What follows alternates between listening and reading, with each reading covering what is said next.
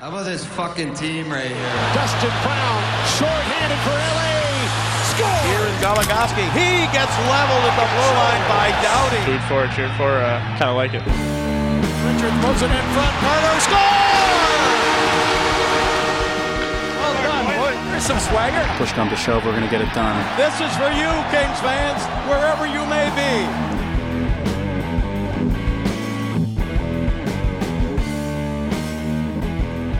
Okay, hello everyone. We are recording again on a Monday, so deal with that. It's a day late. You're aware of this now because you're downloading this on Tuesday morning. And also, Diana's a little bit sick, so bear with us. We are doing this anyway because we want to make sure that we get to talk about the Kings and stay updated on everything that's going on. So, how are you hanging in there, Diane? I am doing all right. I'm a little congested, so if I sound weird, that is why. Okay. If it sounds like I'm crying in the background, I'm not. I know the Kings did terribly, but it hasn't moved me to tears quite yet. I'm just very sniffly. Understandable. We will pretend that's the truth. We know you're crying about the losses. It's okay. Actually, we start with even worse news today because, of course, we both had the displeasure of, well, not quite waking up to it, but seeing early on in the day, of course, Slava Voinov had his preliminary hearing. We're not going to talk about any of the details that were revealed in that hearing because they are graphic and completely disturbing, and we don't want to trigger anybody. But we do just want to acknowledge that it happened. And one specific thing, actually, like if you do want to see details, Larry Altman and Nathan Fenno both were there and were tweeting about what was happening. So you can go and sort of backtrack their feeds if you're interested in details. Also, the LA Times posted an article that was pretty good. And I thought Rich Hammond's article for the OC Register also did a really good job of sort of summarizing everything new that was learned. One tweet from Fenno that I will read, it just says, in the court, the lead prosecutor, Frank Dunnick, said there's evidence to suggest prior domestic violence involving Voinov. A note on that, though, is that, then there were no details provided by the prosecutor about what that evidence was, and Voinov's attorney did not respond to it. So I think it was just, I just want to mention it because I think it adds another dimension to this that we haven't really talked about, is the possibility that there was previous violence and whether or not that involves, I saw somebody ask Rich Hammond if any of the other players could be called to testify because the case is going to trial. Voinov's attorney filed a motion to get it dismissed. It was denied. He filed a motion to get it brought down to a misdemeanor instead of a felony, and that was also denied. So he's going to trial. His arraignment is December 29th. And so, again, I saw somebody ask Rich Hammond, could a player be called to testify? It's too early to tell, Hammond said, but it's a possibility. So I just thought that was all sort of an interesting thing, so I did want to at least mention that. I think it's a good time for us, though. Diane and I have talked about it, how much, now the Kings sort of have to respond to this, not to the case. They probably can't talk about the legal stuff, but just the sort of, it feels like they've still been largely silent on the issue of domestic violence anyway, with the exception of the very early comments from Dean Lombardi that were we have to do better as an organization and we fell down. And then he kind of I don't know, sort of undid some of those good things he said with his later comment about just being concerned with Voinov's career. So I don't know. What do you think? What would you like to see out of the Kings at this point? I'd like to see them take some proactive steps to actually helping some prominent domestic violence causes, be it national or, local, because for them to really, put their money where their mouth is, literally and figuratively, instead of just, spouting words, actually, making true, all of those affirmations. We were already very disappointed in the fact that, Slava Voinov went out and skated, even though it was against the terms of his suspension. And to kind of, I don't know, show Los Angeles, show everyone that, they're not complete scumbags and they actually do care. I realize this is the first time maybe that they've had to deal with it, and so there are missteps. It's not great, but it's not like they have a history of consistently doing things like this, but I'd like for them to take this time now that it's in the public eye and you can kind of see people's disgruntled responses to it to actually do something and change something now that all eyes are on them to be like a good representative of what you should do and like making sure that the victim is being taken care of and, you know, making noise and making sure that these like organizations and these issues are being looked at and like raising awareness for them.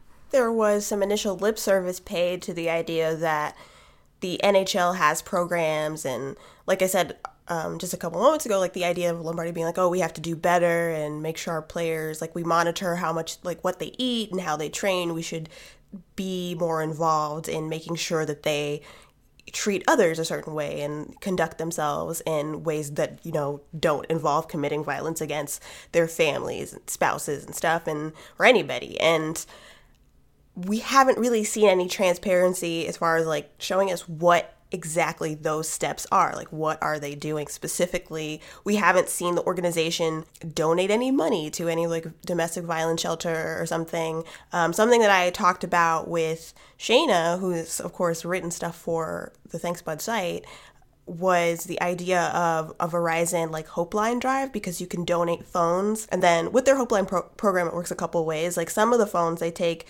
refurbish them and resell them, and then the proceeds go to domestic violence programs and shelters and whatnot. They also take some of those phones, refurbish them, and then give them to domestic violence survivors to use in order to help free themselves from the situations that they're in.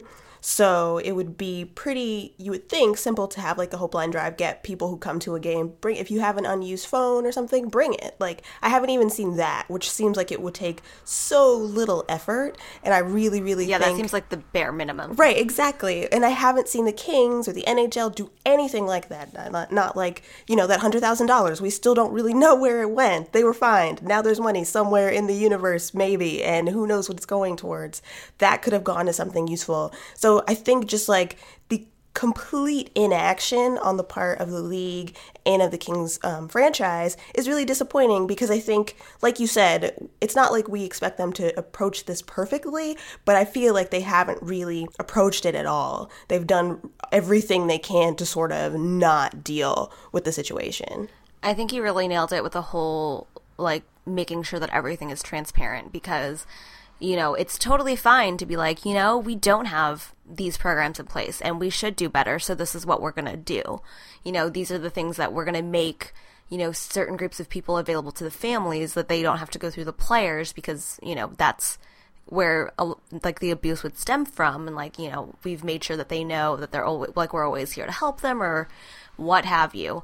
And I definitely recommend, like, I know that I have a bunch of old electronics hanging around, and I actually did donate my phones to Verizon, because it was a lot easier than going to the dump site to, you know, properly get rid of stuff. So make it go to a good cause. And especially, yeah, it's the bare minimum that the Staples Center could do to, like, you know, hang out with Verizon and be like, let's do this, since it's affecting our organization directly. And it's going to be a lot easier for people to just come and bring an extra phone with them to the Staples Center than having to like make their way to go like recycle it. So why not have it go to a good cause? Exactly. And and I think, of course, there's still time, like, they haven't done it yet, and I find it disappointing, but there's still, of course, time for them to correct that. At the start of this month, the NFL finally sent out this like huge press release talking about the things that they had changed in a lot of things, actually. They had developed some new partnerships to work towards fighting domestic violence and educating players. They also, I think, made it mandatory for players, personnel, etc., to participate in more trainings and whatnot in education. And they changed their conduct policy. And that part is actually under dispute, because the NFLPA said that they hadn't even seen the policy before the NFL, the league, went public with it. So there's some dispute there. And then like the National Organization for Women, the president, Terry O'Neill, like made this comment about the fact that even in the policy itself, yes, there are some changes, but one of the key things that they still haven't addressed is something like a guarantee of making sure that the victims involved have some financial stability. I'll read you the actual quote. It says, There is no guarantee that economic support will be there for as long as it takes for a victim to get back on her feet, and no indication that the NFL even understands that a 6-game unpaid suspension could even spark a higher level of violence. So that's not perfect either, but at least now, finally, that league seems to be trying to take steps to be better and to be public about how they're trying to be better. And I really, really do hope that the Kings organization and the NHL do the same, follow in those footsteps. Because, again, the goal here is to make fans safer, to make players' families safer. And because I also think it sort of reflects badly on what they think of their players. Like, oh, okay, so as long as they are physically healthy, like their own bodies, and they show up and play the game, we don't care about their well-being as humans. Like, you don't want to encourage like toxicity in these people that you pay a lot of money and you claim matter to you, so show up more for that. Kind of along the same lines, like earlier this year when the whole thing with Terry Trafford happened. And talking about how, while all the players might be physically healthy, they didn't particularly take into account, their mental health at all. And so, once again, this is just, I guess, kind of a wake-up call to see, like, hey, maybe have, like, the entirety of, like, the human matter and not just, what they can do for your team. Exactly. Yeah, and I don't want to, as I say this next thing, I don't want to say that I think that the Kings turned a blind eye to previous violence that may have happened in Slava Volynov's home. I have no idea. But I think the idea that the prosecutor, assuming that that is true for a second, if there is prior evidence to suggest that there was more violence, the idea that they at least weren't aware of it or didn't like make an effort to really be aware of it, if like, again, this is a team who claims that everybody's very close and whatnot, so if that's true, why didn't anybody see it? And if they did see it, how come nobody tried to help then? And I get that it's difficult in that case because people feel weird about entering into another person's life and matters, but if you say you care, you should be doing more than you have been, I would think. And so that's all in the past now. What happened is has happened to that family, to Slava Volynov's wife, and hopefully she's being supported now. Again, we don't know. Nobody's told us. Regardless of what mistakes may or may not have been made, like in the past, I hope, again, that they try to set a better example going forward. Yeah, we're jumping on this, I guess not really soon, but I mean, this has kind of only just happened, and I realize that something's like putting programs into place takes time, so it's not like too late yet, Yeah. I'd still like to see something done. So, I mean, I'm not going to, well, I am judging them a little, but I'm not going to judge them horribly now that it hasn't been already like put into place. Like the NFL has obviously had a lot more time to kind of craft something to present. But yeah, I'd still like the NHL to do something in the future at the very least. Me too. So yeah, we don't want to spend too much time on that because, again, we don't want to actually get to the point where we talk about the actual details, but we did want to address it a little bit. And again, like you said, I think the thing that we also want to emphasize is it's like, look, you are not past the point of no return in terms of like you completely bungled this thing as an organization, so please don't let it get there. Do something about it now. Like, do something significant that pushes for change in the culture of not only the sport, but just in society in general. Like, again, be an example. There's nothing wrong with caring more about people and trying to do more to help and being proactive rather than just sort of waiting for problems to arise and then focusing on how you can sort of get out unscathed. I don't want that to be the motivation for trying to do right by people. Anyway, so that is happening. Right now, of course, the Kings are not actually in Los Angeles. They are on a road trip. So we are going to now switch and talk about the on-ice play. Their record, I guess we might as well start with that. 15, 10, and 6 for 36 points. And they are right now just barely hanging on to a wild card spot. They were actually out of the playoff picture for a couple of days at least, but they got 1 point against Toronto, which was just enough to tip them back in. Good job on that, I guess. One positive? No, not good. That's not good because let's recall that since last we spoke, you listened, the Kings got shut out by the Sabres. Oh, that's true. Tanked 6-3 or 5-3? 6-3? 6-2. numbers. 6-2 in Montreal, and then, I mean, I guess they won against the Senators. Good job. I guess that's all okay. right. And then barely squeaked by with a point against the Toronto Maple Leafs. It's been a rough, frustrating time to watch the Kings, and I think the only overall positive about the results aspect, because of course losses are never exciting for anybody, but the only positive thing about it is that it's like a familiar type of losing for the Kings. It's not like earlier in the season we were all worried that they would just constantly get outplayed and then the goaltenders would not be crazy perfect and then they would lose and then it would be because they're just a bad team for some reason this season. Actually, the Kings, on ice, the underlying numbers look better and better. They look stronger. They are just inexplicably losing. So at least we're familiar with that. It's, an old type of frustration. Yeah, that is a disappointment that I am used to. I'm glad that I don't have to get used to anything new.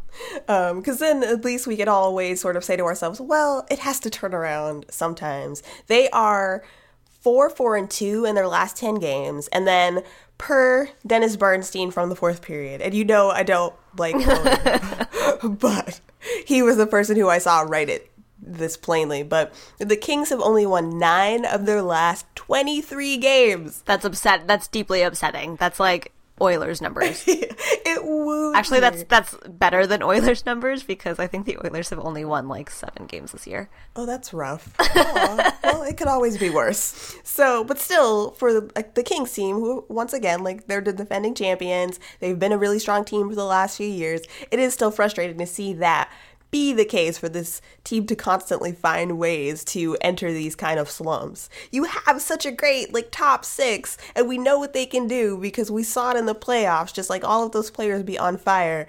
So it seems like the reverse of the playoffs, where it was suddenly everybody hit their streak and we're so hot right throughout all of those games. Suddenly, none of those dudes are scoring. Not a single one. Yeah, Jeff Carter has not scored in 12 games, but once again, he's just one of those people that I'm not worried about. He'll not score in 12 games. The Kings have won some, have lost some, and then he'll kind of get his stride back and score 2 points every game for the next 2 weeks or something like that. That would be dope. I know, right? Wouldn't that be fun? But he's one of those people that I don't really worry about too much in terms of scoring slumps or things like that. Weirdly enough, I was kind of worried about Anze Kopitar. I know I really shouldn't have been, but yeah, he's at least scoring. He's scored a goal recently. I think the thing that was worrisome about Anze Kopitar was that for a while he was also not playing up to where he usually does in terms of possession. He's the player that dominates, on the ice for the Kings, and everybody's trying to catch him. And last week we talked about how that had started to turn around. So I'm now back to being well, I'm not too worried. Eventually he'll start scoring more too. With both of them, the only thing that does seem a little concerning actually is I was looking at some numbers, and although both Carter and Kopitar are really high in Corsi, when they're on ice, the Kings, a lot of shot attempts, right?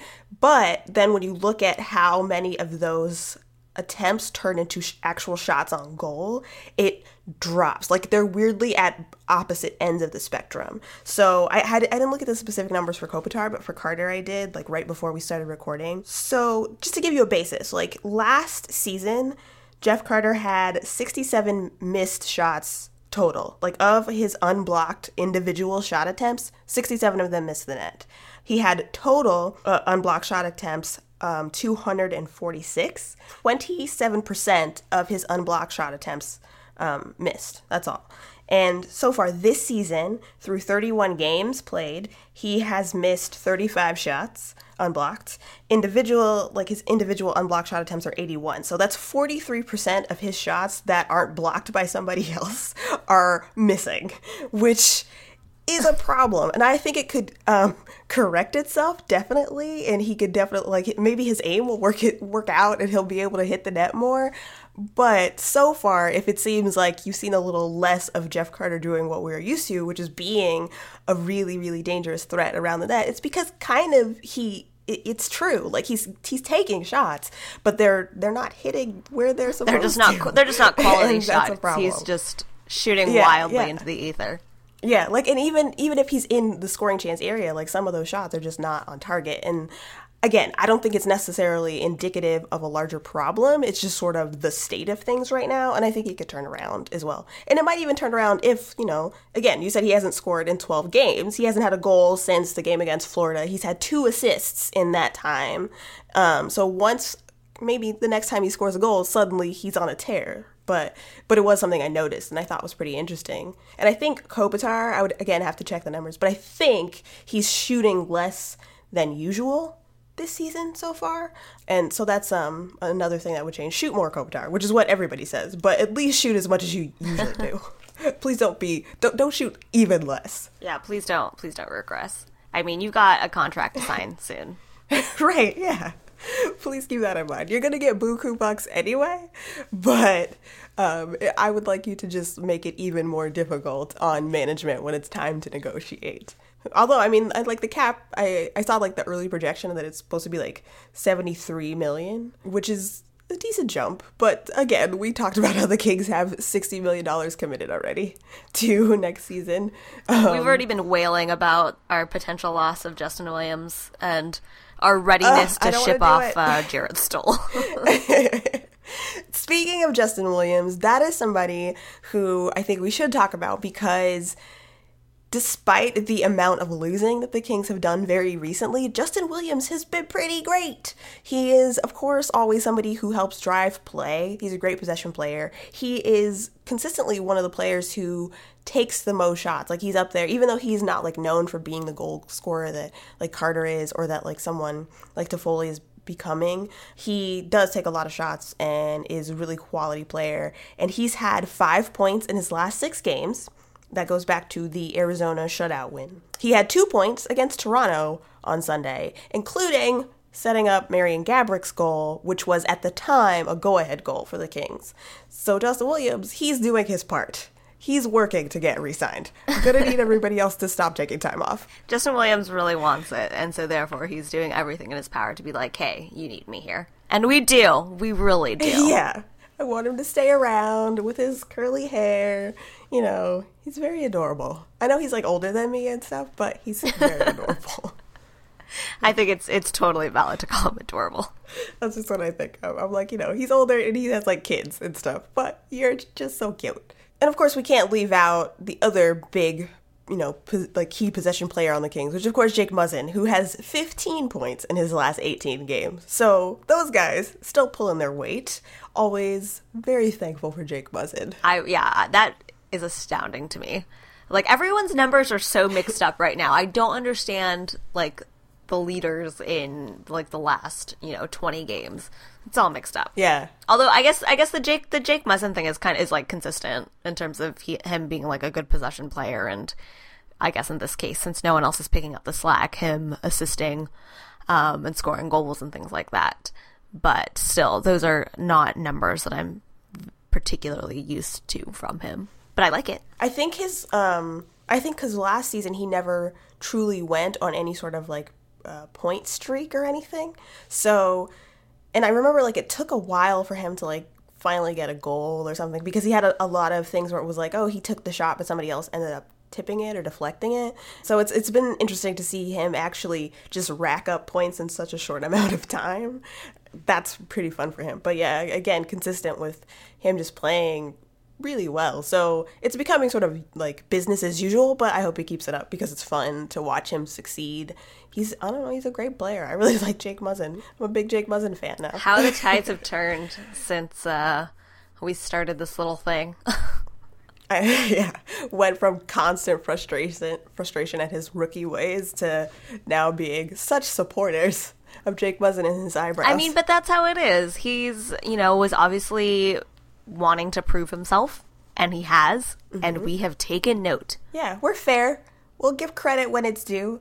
Like, I got to tell Diane last night, and what we will now talk about is I just wanted to give some big props to Trevor Lewis, who has been working really hard. And I feel like we say that all the time, but it's really true.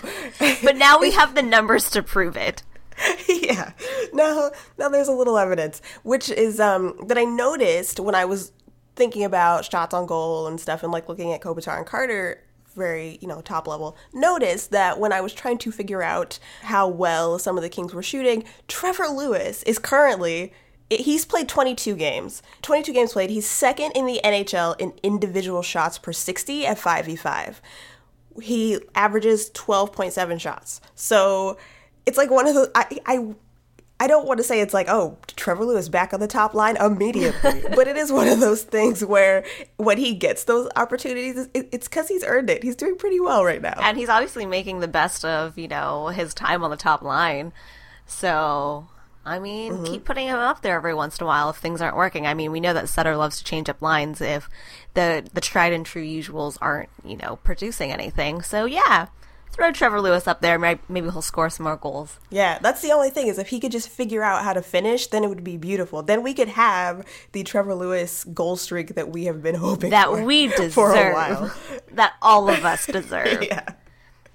I feel like I need to already go to Utah because the last time I was there, he scored 2 goals in a game. So I'll just go back to Utah so that Trevor Lewis can go on some sort of goal tear. It's almost that time, so you never know. And even when he was on the top line, I remember because Kopitar and Gaborik were trying to get themselves together still, Trevor Lewis ended up having 5 shots on goal. Of those players, he was the one that was always taking shots at the net, and everybody was like, what in the world? But it turns out it's not just because he was on the top line. It's because Trevor Lewis is doing work in general. Because again, he still spends most of his time in the bottom 6, but dude is still I'm just gonna, lead the NHL. Technically, he was the leader before the Toronto game, and then Patrick Sharp passed him. So he's the only person who is shooting on net more often than Trevor Lewis. Of players who've played at least 200 minutes, I should say. That's pretty impressive. No big deal. Just rubbing elbows with Patrick Sharp. I can't stop smiling about it. It's awful. I'm you're doing so good. I think he might be older than me, so it also just you're doing such a great job. It seems super condescending, but you want to pinch his cheeks. Which, by the way, he had a goal this past week, which we should take some time to talk about because it was pretty. In the it was real nice. I really liked it. He got a really fantastic setup from Tyler Toffoli. Yeah. And then just was super patient and was wet, and then just beat Anderson. Yeah. Great. The craziest thing, a few crazy things about that goal. First of all, Tyler Toffoli, which we've seen before, there was that goal that attempt where he was just gonna dance around this stick on the ice, this broken stick. It's not a big deal to me.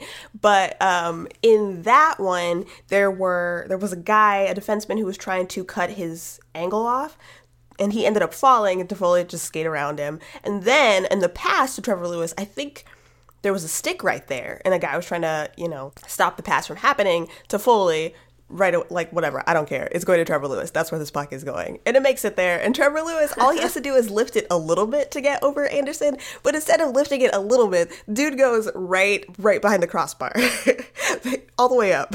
I want to make this look as fancy as possible. I was slightly worried because it's one of those things where everything slows down and you're okay, well, if he just, shoots that right, it's going to go in. But I'm still burned by King's missing wide open nets. Oh, for sure. That I was oh God, what if it just is an odd angle and it just takes a super wide angle past that right post there. Yeah, but it did. Yeah, it could have gone straight up perfect and missed the crossbar and thus would not have been a goal. But he got it just right and it ended up looking very, very pretty. And you could even tell, when he went to sort of celebrate it with everybody just kind of ooh, wow. Well, aren't you fancy? That really actually kind of reminds me of, in terms of everyone being oh, look at you all fancy schmancy, is when Dwight King, or as Jim Fox called it, had a little dipsy doodle last year. Right, yeah. In that game against the Sharks, and all Jeff Carter had to do was put his stick down and it went right in. But, Jeff Carter did not celebrate his own goal. He was just the hell was that? And just, looked straight over to what, Dwight King was doing. And then, as they skated to get their, fist bumps at the bench, him and Kopitar were just kind of, looking back did you know that Dwight King could do that? I don't... Great moment. And it was just... It was so, like, everyone was so baffled. Like, Jim Fox was baffled. Everyone was laughing about it, but it was so good. That. And I felt like that's kind of how Trevor Lewis's goal was as well, being like, well, check you out, Mr. Right, yeah, okay, cross Martin down, okay.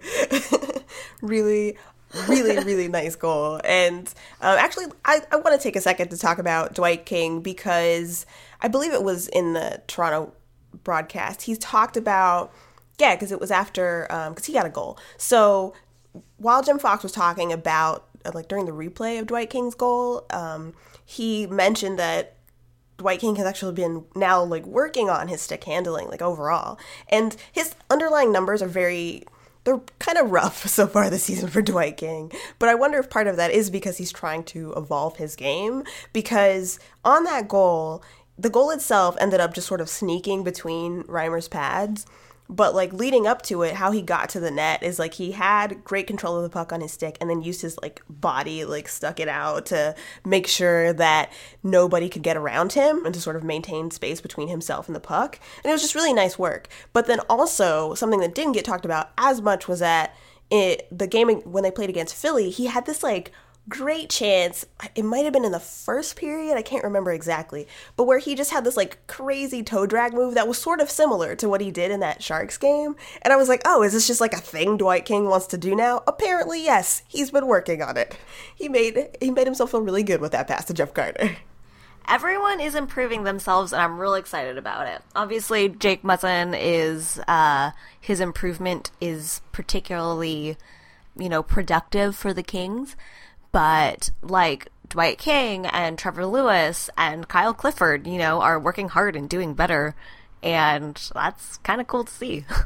Because, like, it's not like the rookies where you're like, oh, they still need to learn, blah, blah, blah. Like, you talk about their evolution a lot. But, these bottom six guys that are just kind of, doing work, still working hard. And they're playing well. And that's very cool. Yeah, it makes me think, like people have said, when the goals start going in again, it's very frustrating to watch them get down 2 goals in the first period or to lose or whatever, and it seems like they have so many chances that don't go in.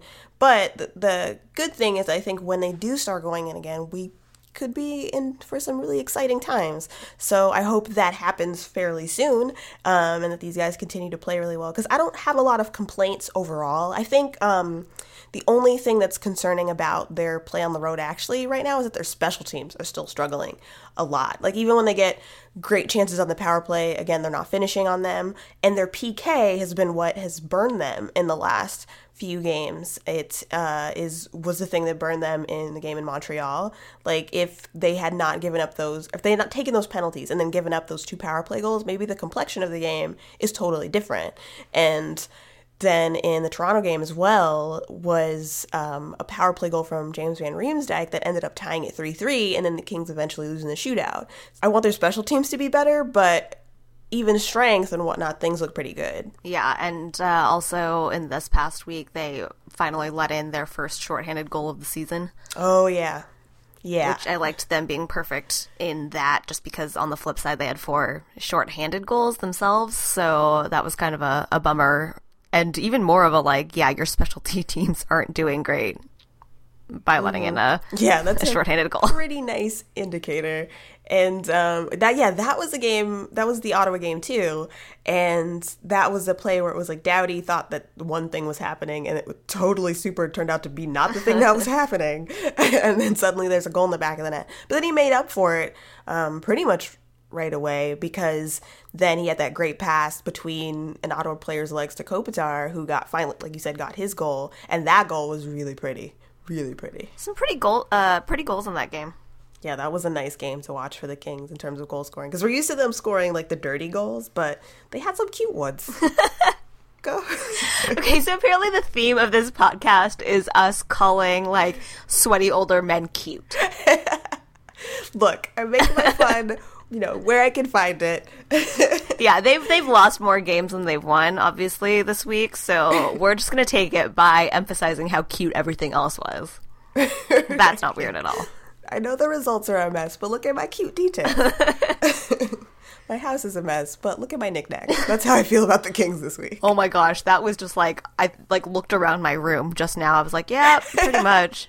Yeah, that's how I feel about them. So cute goals, and even like in the Toronto game, the Gabrick goal, it was in tight, so it wasn't like some of the things we're used to seeing from Gabrick where it's like real pretty, but the effort from Justin Williams was great. Like, and then the pass, again, right through some players who were trying to cut off that pass to Gabrick, who had to have two efforts because Reimer actually stopped the first one, and then the rebound he got again and knocked it in. That was great. And I felt really good for Gabrick because this is his fourth game back, and Sutter called him out for his conditioning about not being able to keep up with the entire 60 minutes. So it seems like an indication that he is finding, game speed and whatnot again, and that's very positive as well. Yeah, so I know that the outcomes weren't what we would have liked, but, other aspects of the Kings game are trending in the right direction. Mm-hmm. At least for certain players. Yeah. Yeah, I think, things are looking okay. I think everything will turn around on its own fairly soon.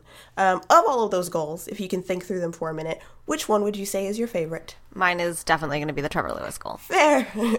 I really like that goal too. It's good. I guess I'll say the Kopitar one is mine, just because it was that between the legs pass was really nice from Doughty, and then Kopitar, forehand backhand is always very pretty. And it was sort of reminiscent of his goal against the Sharks in Game 7 that ended up being the series winner, so there we go. Yeah, that was a really nice goal. Like, I rewatched the, is it called, no, it's not called Adversity. What's the Sharks Stanley Cup Moments thing called? The Comeback. The Comeback, thank you, duh. I was rewatching The Comeback, and, everyone talking about how time slows down when someone scores, like, a goal like that, and it's like, yeah, that was good. I like that a lot. I also like, I don't know, I think I mentioned it online, but I do also need to say again here, I love that the other thing about that is like the superhero music starts to like swell as he's about to score that goal, which is perfect because it's how it felt. I feel like that goal is when I was like, oh yeah, they're winning this. Yeah, that was, they're winning this. Because it was just slick, like, yeah, that was really good, but I really enjoy the super dramatic music. Yeah. I'm like, that's Hollywood. That's how it should be. I do need to say, I'm a little frustrated with Daryl Sutter, and the reason that I am frustrated with Daryl Sutter is because of Tyler Toffoli. And we have talked a little bit about it, or like touched on it at times in the past, and Tyler Toffoli is just really good, okay? He's the Kings points leader still. He's got 23 points in 31 games, and my new favorite thing that's / my least favorite thing now is when I watch away broadcasts and they bring up how good Tyler Toffoli is. And that happened, I think, in both the Montreal game and the Toronto game on the Sportsnet feed. They were, I think both broadcasts at some point were like, and look at Tyler Toffoli and the season that he's having for the Kings. He's one of the younger players, and look at his points, and he plays such limited minutes. And I'm like, yeah, I know. Why doesn't he play more? Put him on the ice more time. But then we talked about this, like sometimes, maybe Daryl is holding him back just a little. Maybe he's not ready to play the full thing. And the reason that he does so well is because he has time to rest. But still, I am with you on this one. Just throw him out on the ice any chance you can get. There was this moment, I think it might have been in the Ottawa game, where he had a shot attempt. It looked like he was too far behind the net. It's the kind of shot that we would make fun of like Trevor Lewis for, because he loves to try to shoot from behind the net and it never works for him. But Toffoli was pretty much either on the goal line or just almost right behind it. And he takes the shot that ends up going all the way across and then doesn't hit anything. But on the replay, you could see that what he was trying to do was aim for the goaltender's back to bank it into the net.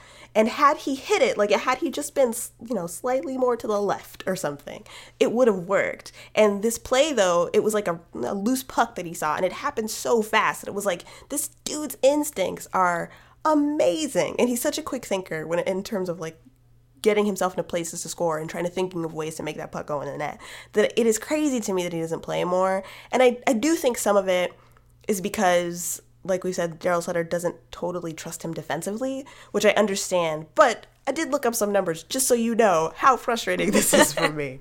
Tyler Toffoli averages 14 minutes per game. That's overall, so that's including like his power play time and penalty kill time when he has it. At 5-on-5, he plays 10.7. Of the Kings who've played 200 minutes or more so far, the only Kings player who plays less time on average than Tyler Toffoli is Kyle Clifford. Can we think about the difference in like that caliber of goal scorer for a second? And Kyle Clifford plays 10.6 on average. So it's not even like he plays a minute less or something. No, they both play basically the same amount of time at even strength. And they're very different players. One of them is, in fact, again, the points leader for the Los Angeles Kings. And like we talked about Trevor Lewis being second in the NHL in individual shots per 60, Tyler Toffoli has played all 31 games, and he ranks 13th in the league with 10.68 shots. This is a 5-on-5 per 60 minutes. And that is more than people like Tyler Seguin, Nathan MacKinnon, Alex Ovechkin, Patrick Kane. Play Tyler Toffoli more so he can score more goals.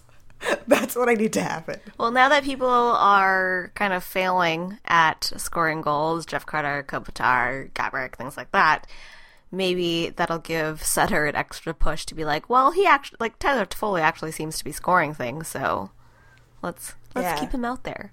Mm-hmm. He picked up 2 points in the Montreal game. Like, on the Kings only scored 2 goals. Tyler Toffoli had points on both of them. So the dude is just good. Just let him do his thing more. And I get, like, obviously defense is really important for the Kings, so Sutter's going to continue to punish him when he makes mistakes in the defensive zone, but it also just, like, is so tough for me to watch because I'm like, come on, he's so good. Speaking of that Montreal game and things that were tough for me to watch, was Martin Jones. Oh my God. And how drastically his save percentage dropped because of that one horrible game. Yeah, it was so disappointing. He was at something like, what was like 947 or 941, something like that. 94 something at the start of that game, and then afterwards he had dropped down to like 921. That's how bad that game was. He left that game with what, 0.7? Mm-hmm. No. Yeah, a very attractive 700 save percentage. Especially after last year when he shut out the Canadiens, like, I was like, yeah, let's do it again. It's going to be great. And it was the opposite of that. It was, the complete flip. Yeah, that was rough. And the Kings, I mean, and again, the Kings didn't help him out either. It was weird. It was like they had played really well, and then it seemed like, though, every mistake they made was like the worst mistake they could have made. It was like, oh, but then they took a penalty. Oh, but they've been really great, and then they allow a rush opportunity. It was just stuff like that where it was not even like he couldn't control rebounds. I think most of the things that he let in were off the rush or during the power play, one-timers or something like that. So it was very weird, but still a bad night for Martin Jones, especially that third period. But I mean, I guess technically it's only been one game. Or that's really the only game that he's been super terrible in. Yeah, it just came at a very unfortunate time. but he's okay, I think. I think he'll bounce back. Yeah, he'll be fine. It was just painful to watch. So now the Kings have the home-and-home situation against the St. Louis Blues. Last year, I'm not really sure what to expect. Like, there was a game, they had a few games against the Blues that they did really well. The last game, because they've already played one against the Blues, right? And they got slaughtered. But because of Jonathan Quick, they won that game. So it'll be interesting to see which version of the Kings show up tomorrow. Or this might go up Tuesday morning, so tonight, if that's the case. Well, I mean, maybe both versions of the Kings can show up. One in St. Louis and one in Los Angeles instead of playing them twice. But hopefully it's a good version. I mean, hopefully they had the shutout from Buffalo. They came back with a win against the Senators, and then a horrid loss against the Canadiens, and then whatever shootout lost against the Maple Leafs. So maybe now it's like another kick in the pants to be like, hey, you got to be better. You're still being pretty darn shitty on the road. I don't know. I'm always like hopeful that you know they've learned their lesson, or this time it'll be the time when they figure their shit out and will pull out a good game. I don't know, but I hope that Brodeur plays. Do we know who's starting? No, Hitchcock hasn't said. He's been pretty coy about it, but I feel like it has to be Brodeur, right? He's going to start one of those games. He's going to. So, very excited. Even if he doesn't start tomorrow, I hope he starts at Staples Center. Oh, that would be even better. Never mind. I don't want him to start tomorrow. He should start on Thursday. Yeah, that would be pretty perfect, and I'm still looking forward to that. So hopefully Brodeur on Thursday. I don't care what happens tomorrow, but Brodeur on Thursday, please. That's what we need. That's true. That would be incredible. All right, so I think that is all of the Kings news that we have. I don't know, was there anything else that you heard going on that you want to talk about? Or about the Kings, no. Let's talk very briefly. They don't deserve to be talked about. Yeah. Do better. Win some more games, and we'll spend even more time on you. So briefly, I guess, before we wrap this thing up, let's talk about the news that we actually woke up to this morning, which was that the Edmonton Oilers had fired Dallas Eakins. I don't understand the Oilers. I don't understand the choices that they make. This is a very broad statement, but at this point, all I can say is, it's a real head scratcher, this team. Yeah, I don't like it when you have. So I saw that Edmonton has apparently had 6 coaches, or fired 6 coaches in the last 7 years. When you've had to do that, it's probably not the coaches. And before this, they fired their goaltending coach. It probably is not the goaltending coach either, necessarily. So I love that McTavish is going to take over. Yeah, are you guys sure that you want him? I mean, obviously they don't have a choice, but really, you're gonna the orchestrator of this all. You're gonna now just put him behind the bench. Will he get to fire himself when things don't go right? Maybe. Because I don't think a whole lot is going to change. He still is a terrible GM, so what can you do, really? I mean, it's kind of funny in that, because he's he's put together this roster that doesn't work, really, but now he's going to coach it as if to say, well, look, you guys just aren't doing it right. You aren't seeing my vision, so now I'm going to do it. And watch it still fail. It should be amusing, to say the very least. I will also say that I don't actually think that it was fair to Eakins to to fire him at this point, because Jonathan Willis wrote this really interesting piece before he got fired, I think the day before, about the Oilers' record and how they really haven't actually been playing as badly as their wins and losses make it look. And this kind of, I don't know if it adds any credence to the firing of the goaltending coach. Maybe not. I think it really is just a reflection on, Scrivens possibly going through a down time. But 2013-14, last season, Scrivens played 21 games. With the Oilers, he had a record that was 9-11-0. So, bad. And he had faced 741 shots, 62 goals against, and had a save percentage of .916. This season, he's played 21 games for Edmonton again, losing record, but they faced 551 shots, and he's let in, again, 62 goals, so his save percentage is .887. So, the Oilers, despite all appearances, have actually allowed almost 200 fewer shots, but Scrivens has still allowed the same amount of goals. So it's not necessarily all the defense's fault. They've done better technically on the ice, and the goaltending just hasn't been there. But I think that's going to regress. I don't think Scrivens is an 887 goaltender. I think that's not going to be. It's not going to stay that way. So in the article, Willis wrote, if Scrivens were sporting 2013-14's .916 save percentage over his 21 games this season, that alone would have reduced the Oilers' goals against totals by 15. That's more than 2 fewer goals against every 3 games. How much difference would that make to a team that has lost 11 contests this season by a single goal? That's pretty crazy, actually. Yeah, that's kind of nuts. But it's the little things like that you realize how competitive and how close all of this is. Absolutely. And how those points really do matter. Last season when the Devils could not win a shootout to save their lives, everyone added it up. If they had won just half of those, I think they would have made it into the playoffs. Yeah, it's amazing. Or something crazy drastic like that. So yeah, if just a few more had been saved, like, we might not be making fun of the Oilers. Right. And Eakins might not be fired. Yeah, I don't think necessarily they would have been a great team or anything, but I think it would have just been less bafflingly bad than it has been so far. And so because of that, I'm in this sort of weird, opinion of being like, well, maybe you should have just let the Oilers stay the course for a while, which is totally the wrong thing to say. Like, they obviously need to make changes, but just not the change that they made. They really just need to start trading people. Yeah. Free Taylor Hall is seriously my opinion. Taylor Hall deserves so much better. Put Taylor Hall on, I don't know. I just want to see Taylor Hall in the playoffs. He's just really good. And it really just infuriates me constantly that I've never seen him play a playoff game. I'm sure it infuriates him that he's never played in a playoff So game. true. He's probably more angry than I am. Yeah. That reminds me of the Stars, because of course they've had an inexplicably rough time this season, and Tyler Seguin saying that I'm just tired of losing.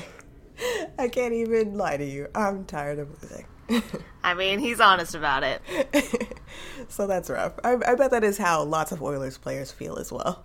Can you imagine that, just like for the entire time that you've been like in the NHL, just losing so many more games than you've won for someone as good as like Taylor Hall? Yeah, that's rough. And like I mentioned last week, like the quotes from Ferentz about like how it's difficult to get people in the locker room going. He didn't name any names or anything, but yeah, we talked about that. Like, how much losing can you do before it's just like not even fair to keep those people there? Yeah, it really isn't.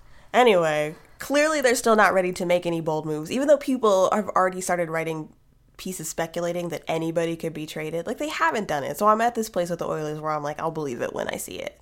But I hope they do let some of those guys go. It would just be kind. All right, I guess we could get out of here. Are there any parting words from you? Let me think. No, I don't think there are. I just want the Kings to win.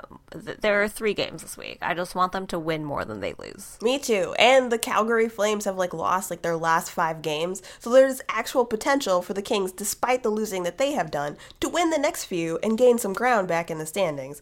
Don't waste that. Please. This opportunity is in front of you. Games. Take it. Yes, please. Yeah, that's how I feel. I want them to win more. I want to be happy about the Kings winning games this week. That's what I need. Yeah, so that's all from us. I don't know if it will be out already when this goes up. So if it is, check it out. If it is not, check it out when it's up. The #Hockey Podcast, I was on with the girls who set up and are running Hockey Fights TV. I was talking with Bob Spencer about all sorts of things related to women in the hockey or participating in hockey fandom and blogging. So listen to that as well. As usual, tickets to the games, Ticketmonster.com. Go to our schedule page. See if there are cheap things for you to buy. An alternative to StubHub and the Ticketmaster resale. You never know. Could find some cool seats. If you want to follow us on Twitter, we are at ThanksBud, or individually, I am at Chanel Berlin. And I'm at AKA Diane Fan. And if you want to email us rather than tweet us, that's fine as well. chirp@thanksbud.com. That is how you reach the both of us. We will both see it and respond to you because we are nice people and we like to interact with folks. Until next week, as usual, please take care of yourselves and we'll talk to you then. Bye, friends. Bye, everyone.